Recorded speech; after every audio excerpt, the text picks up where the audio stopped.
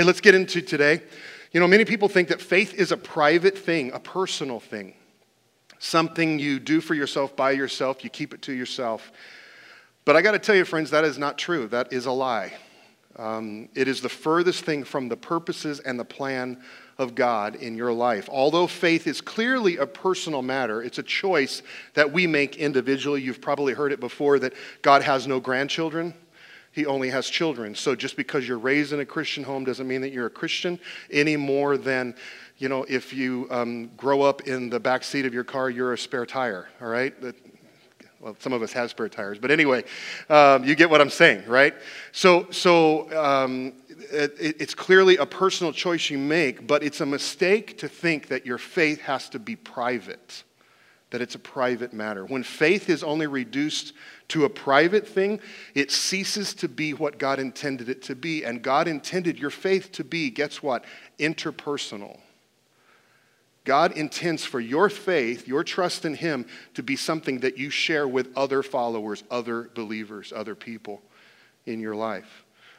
Jesus tells us that. He tells us that the faith experience is supposed to be a group thing. Take a look what He says in John 13:35. Read it with me. All people, come on, read it with me. All people will know. Thanks, Gerald, I heard that. Let's do it again. All people will know that you are my followers if, there's one of those if clauses again, right? If you, what? Love each other. And He's talking about insiders, not just outsiders. I mean, God calls us to love the world too, just like Jesus did and gave His life. But He's talking about insiders. He's talking to His disciples, His followers. He's saying that if you love each other, you are showing those around you that you are a follower of mine. So it's a prerequisite that we need to love each other. It's required. So get this down on your outline. Jesus made following Him to be a group experience. A group experience. Not a private thing. Not an individual thing. Lone Ranger had Tonto, right? You have to have people in your life. It's a part of it. New Testament historian Luke tells us that in Acts chapter 2, Peter stepped forward with the 11 other apostles and shouted to the crowd, "People of Israel, listen. God publicly endorsed Jesus by doing powerful miracles, wonders, and signs through Him. With the help of Gentiles, you nailed Him to a cross and killed Him, but God raised Jesus from the dead, and we are all witnesses of this. So let everyone in Israel know for certain that God has made this Jesus, whom you crucified, to be both Lord and Messiah." Those who believed what Peter said were baptized and added to the what? Church, group. Ecclesia is the Greek word. It's a group. They were added to the church that day. Church is not an event for people to attend. Church is not a building for people to enter. In the New Testament, church always means people. A group of people gathered together. God's purpose is not merely to save individuals. God's purpose is to gather a group of people, and He called it the church. It's interesting, and I don't know if you've ever done any kind of study like this, but in my line of work, I do it all the time. God started out with His people, the nation of Israel. And then Jesus came into the picture and shifted everything, and we're going to be talking about this in a brand new series that's coming up in a few weeks. But He shifted everything so that it's not just His people, now it's His church. He instituted His church. He always works in groups. He's always carrying this faith experience as a group experience for us. So we see day one of the church, the group. Acts 2:42. We're probably familiar with this already now. Look what it says. All the believers devoted themselves to the apostles' teaching. We talked about that last week. And to fellowship and to sharing in meals and to prayer. This was an ongoing way of life. Week in, week out. Learning, connecting, sharing, praying. Learning, connecting, sharing, praying together. Each week they did this.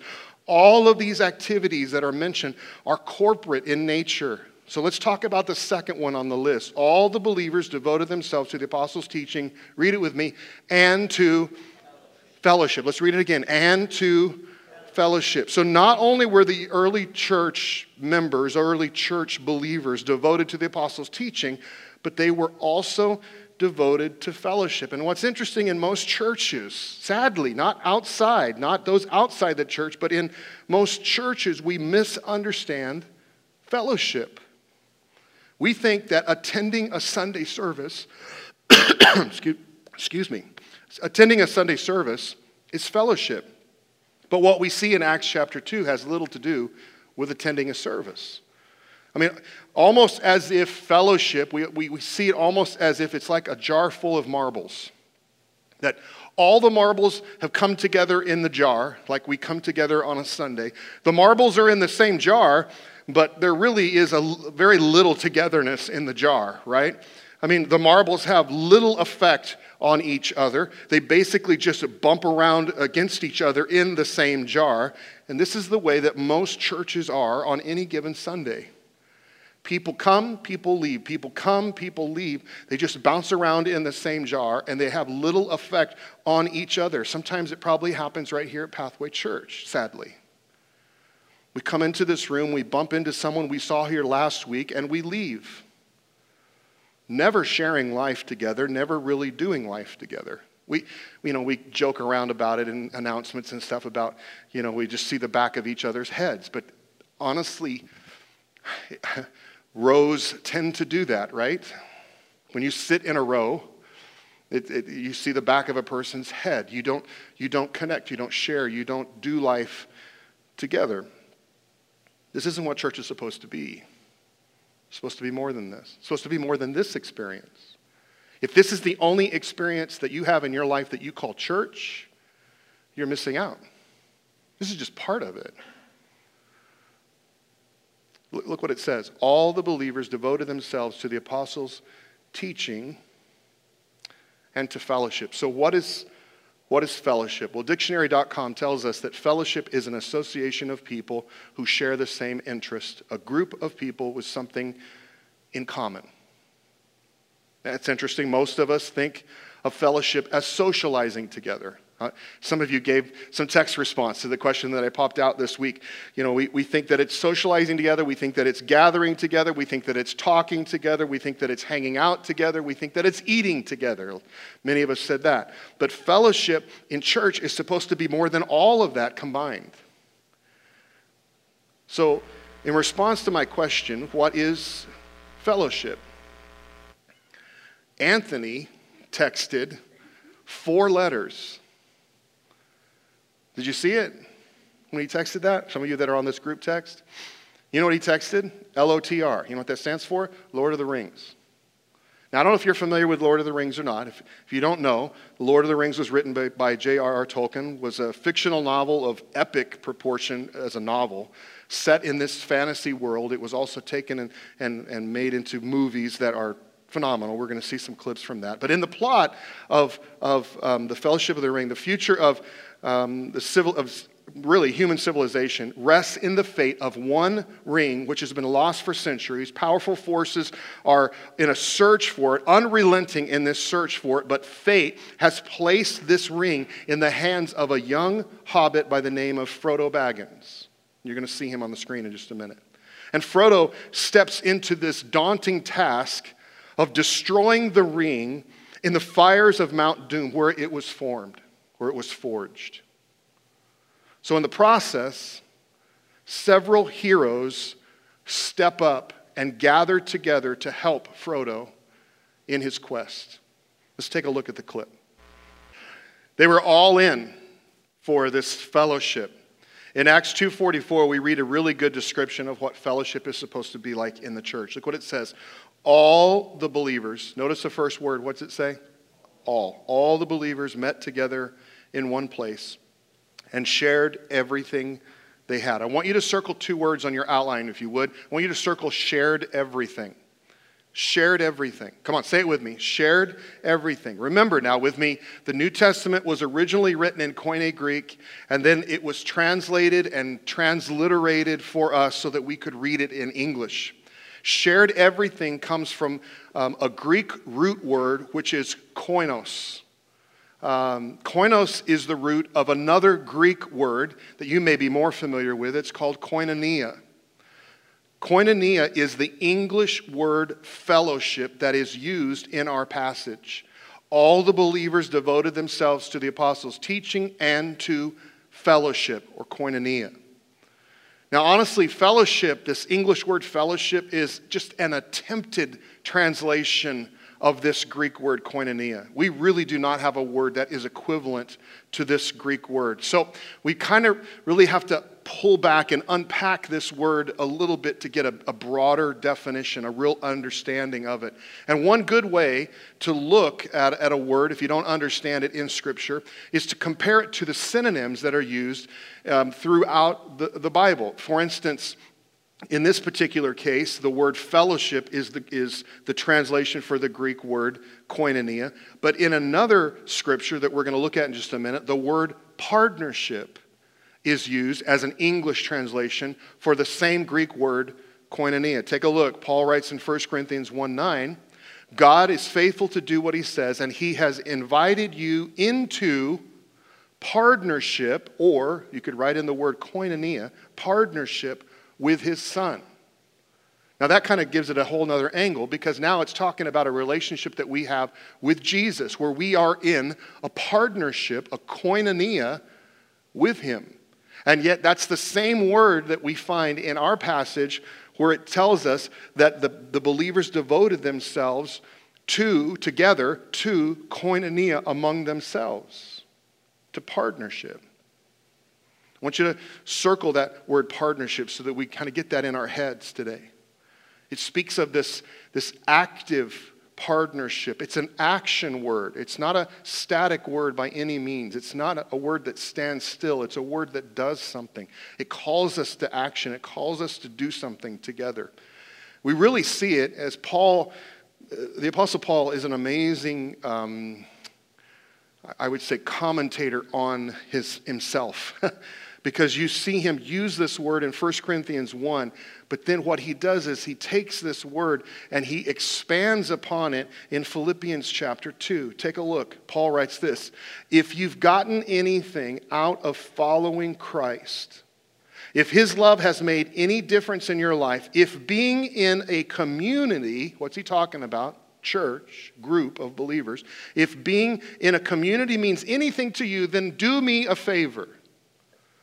Agree with each other, love each other, don't push your way to the front, push yourself aside and help others get ahead. Forget yourself long enough to lend a helping hand. What does he do? He takes this word koinonia, this word fellowship, this word partnership, and he teases it out so that we get a really good look at what it means. He's basically describing a community, a fellowship, a group of people where every person considers the needs of someone else first over their own needs, where they share everything, where they are pulling together rather than pulling apart, where people partner with each other, where they do life together, where they share life together. That's what the church is supposed to be. Get this down in your outline. Followers of Jesus are called to do life and share life together. We're called to do life and share life together. You know what's crazy is nobody had to tell the early church believers in the first century when they first started in the book of Acts, no one had to tell them, now what you need to do is do fellowship. No one had to tell them that. It was a natural instinct. The Holy Spirit had come upon them. There was a natural inclination that was to outwardly do life together, outwardly share life together. Verse 45 of Acts 2, it says, they sold their property and possessions and shared the money with those in need. What's interesting, we read that passage and immediately we think, whoa, now wait. Where's Bart going with this? Because it's talking about us selling our stuff and our money, and that's really important to me. I know, it's important to me too. And we get so hung up on that first part that we miss the second part of this passage where it says that they shared with those in need. That's generosity. That's the point of this verse. It's not that they sold stuff, it's that they helped each other. Don't get hung up on what's cultural for us. and miss what God is trying to talk to us about as a church. Listen, churches get stuck in culture and never accomplish the purposes and plans of God. And I don't want to be that kind of church. I don't want us to be those kind of followers.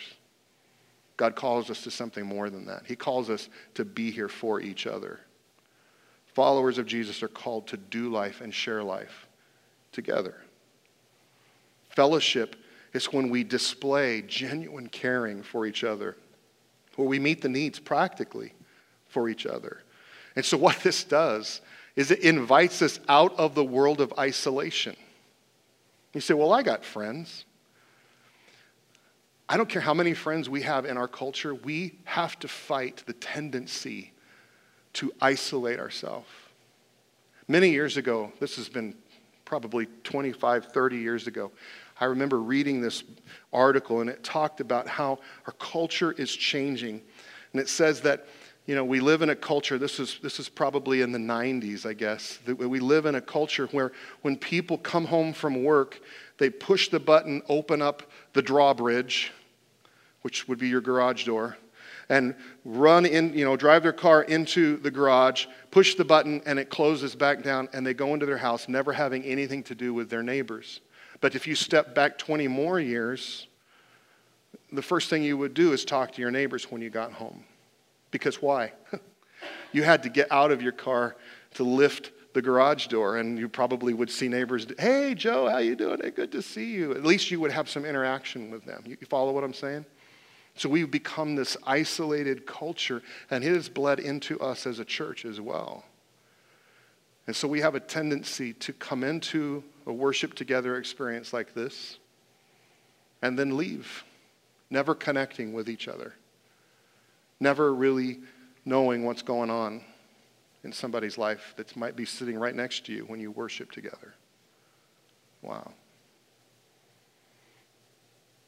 Real community exists when the welfare of all is the concern of all. It exists when everyone gives everything they can to help each other. Sometimes it's hard to grasp that it's not possible to be a Christian alone.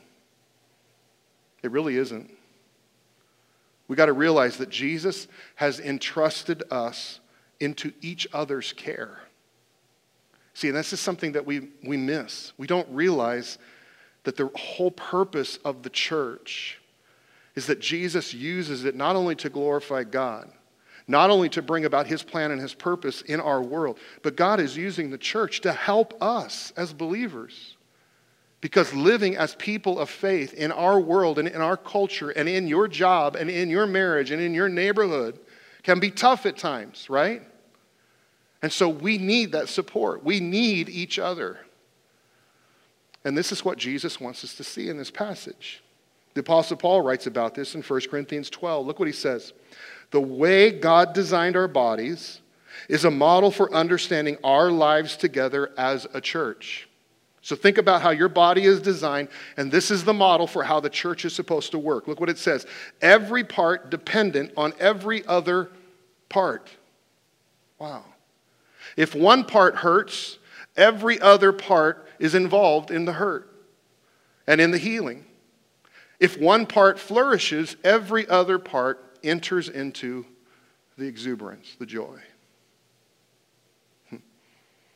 This is the kind of community that we're called to experience in church. And this kind of community doesn't just happen automatically, does it? We know that to be true because it's so easy for us to come and go in church and never really know what's going on in each other's lives. It requires intentional effort. If we're going to be this kind of church, this kind of community, this kind of fellowship, it requires us prioritizing. It requires us giving it energy. It requires us making schedule changes to make time to be together. We got to dig deep in our finances and our resources to share. We got to get close with one another. Oh, close. Right? Close enough to know what's going on. It's difficult at times to share when we've got our guard up. And yet, the only way that we're going to know what's going on is if we get close enough to lower our guard, our defenses. Followers of Jesus are called to do life, share life together. And yet, sadly, there are so many people who attend church but are not devoted to the people that they gather with. We may be a friendly church, but we're not a church of friends. And that's what God calls us out of. People want to live with the church, but not marry her. I heard this phrase this week. I'm like, wow, what a great thought. You want all of the benefits without the commitment. And this is not what Jesus calls us to do as followers. We are called to be devoted to one another, even when it's inconvenient, even when it's messy, even when it requires our time and our energy and our sacrifice, even when we don't feel like it, even when we'd rather do something else. Jesus wants his followers to be devoted to each other. I think this is what the Apostle Paul, once again, is trying to point to in one verse. And I know that this verse is in a passage about financially giving and contribution and generosity and all that. And so it's a completely separate issue. But there's one verse that grabs my attention, and I think it applies to what we're talking about today. Look at it, 2 Corinthians 8, verse 5. It says, they, the believers, they gave themselves first to the Lord and then to us, just as God wanted them to do. It's a powerful verse, isn't it? They gave themselves first to the Lord and then to us. Listen, Pathway Church, God is tired of us simply being a friendly group of people. There's a DNA change that he wants to make in us as a church. God wants us to become devoted to each other. He wants us to be there for each other. I know of people among us who are struggling. And because of my position here and the lead position that I'm in, I am talked to. People email me, text me, call me, talk to me after service, whatever. They share things with me because of my position. And I know that we have people here who are struggling in life, struggling in relationships, struggling financially, struggling at work, struggling in their marriage, struggling with health issues, struggling with worry over all kinds of things. Some are overwhelmed emotionally, overwhelmed physically, overwhelmed financially, overwhelmed by fear or by stress. Some feel like they're drowning, like they're suffocating. Circumstances feel out of control. But for the most part, we don't even know. We don't know that the people that we sit with on Sundays are struggling. You know why? Because we're not close enough. How can we possibly know each other's needs from a distance?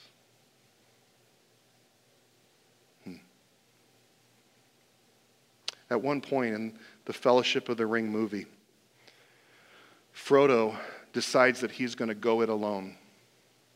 He doesn't need these other people. I'm just going to do it myself. But one of his friends, Sam, who, if you don't know, is really, Caleb talked to me about this, really the main character of the entire series. It's all about Sam. Sam, his friend, says, no, you're not going to do this alone. I will go with you. Take a look at this clip. We have some right here at Pathway Church that are facing depression.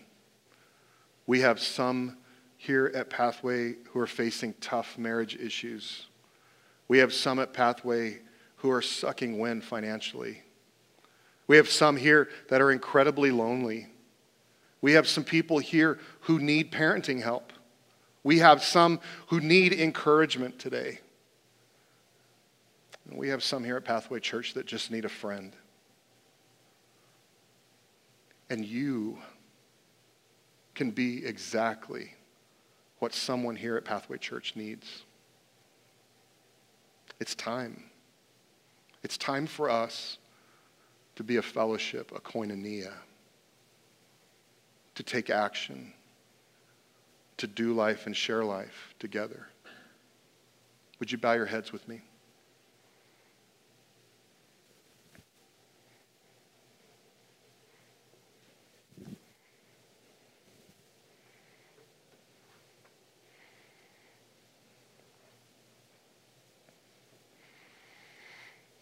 All week, I just kept asking God, what do you want to do? How do you want to end this experience this week?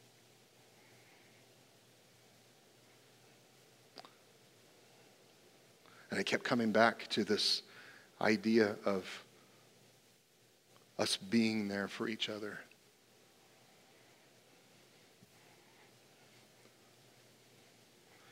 It takes action to be there for each other. Because on the front side, for the person who has a need, it takes a willingness to be open and vulnerable. And to admit, I need somebody to stand with me. I'm going through something, I need somebody to be there.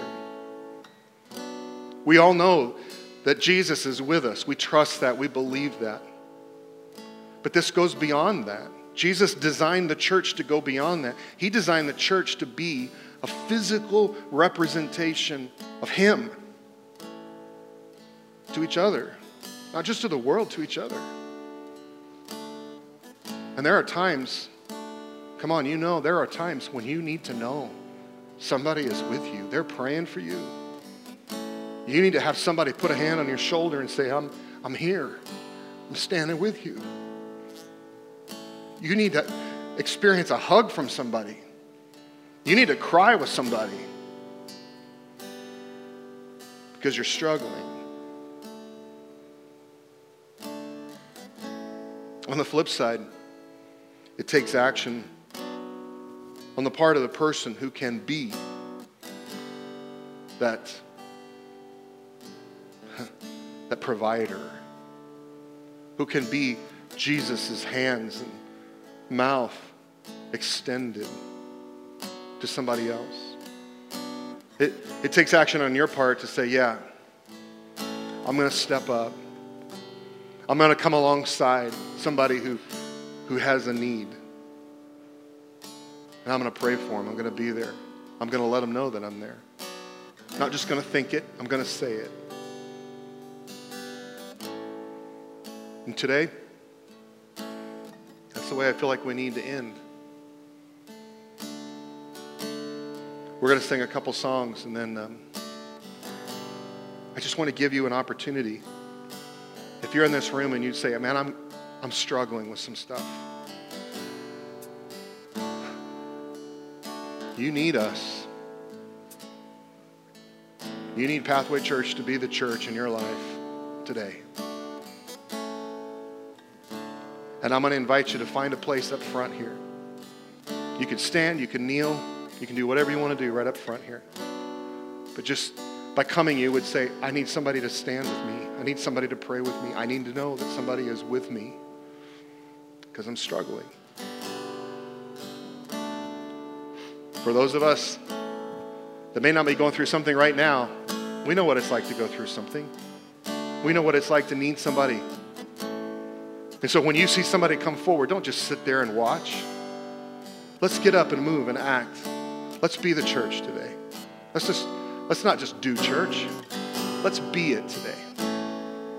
So when we start singing, if you need to know that somebody is standing with you, I want you to find your way up front here. And then I guarantee you, I'm going out on a limb here, I guarantee you that somebody is going to meet you there.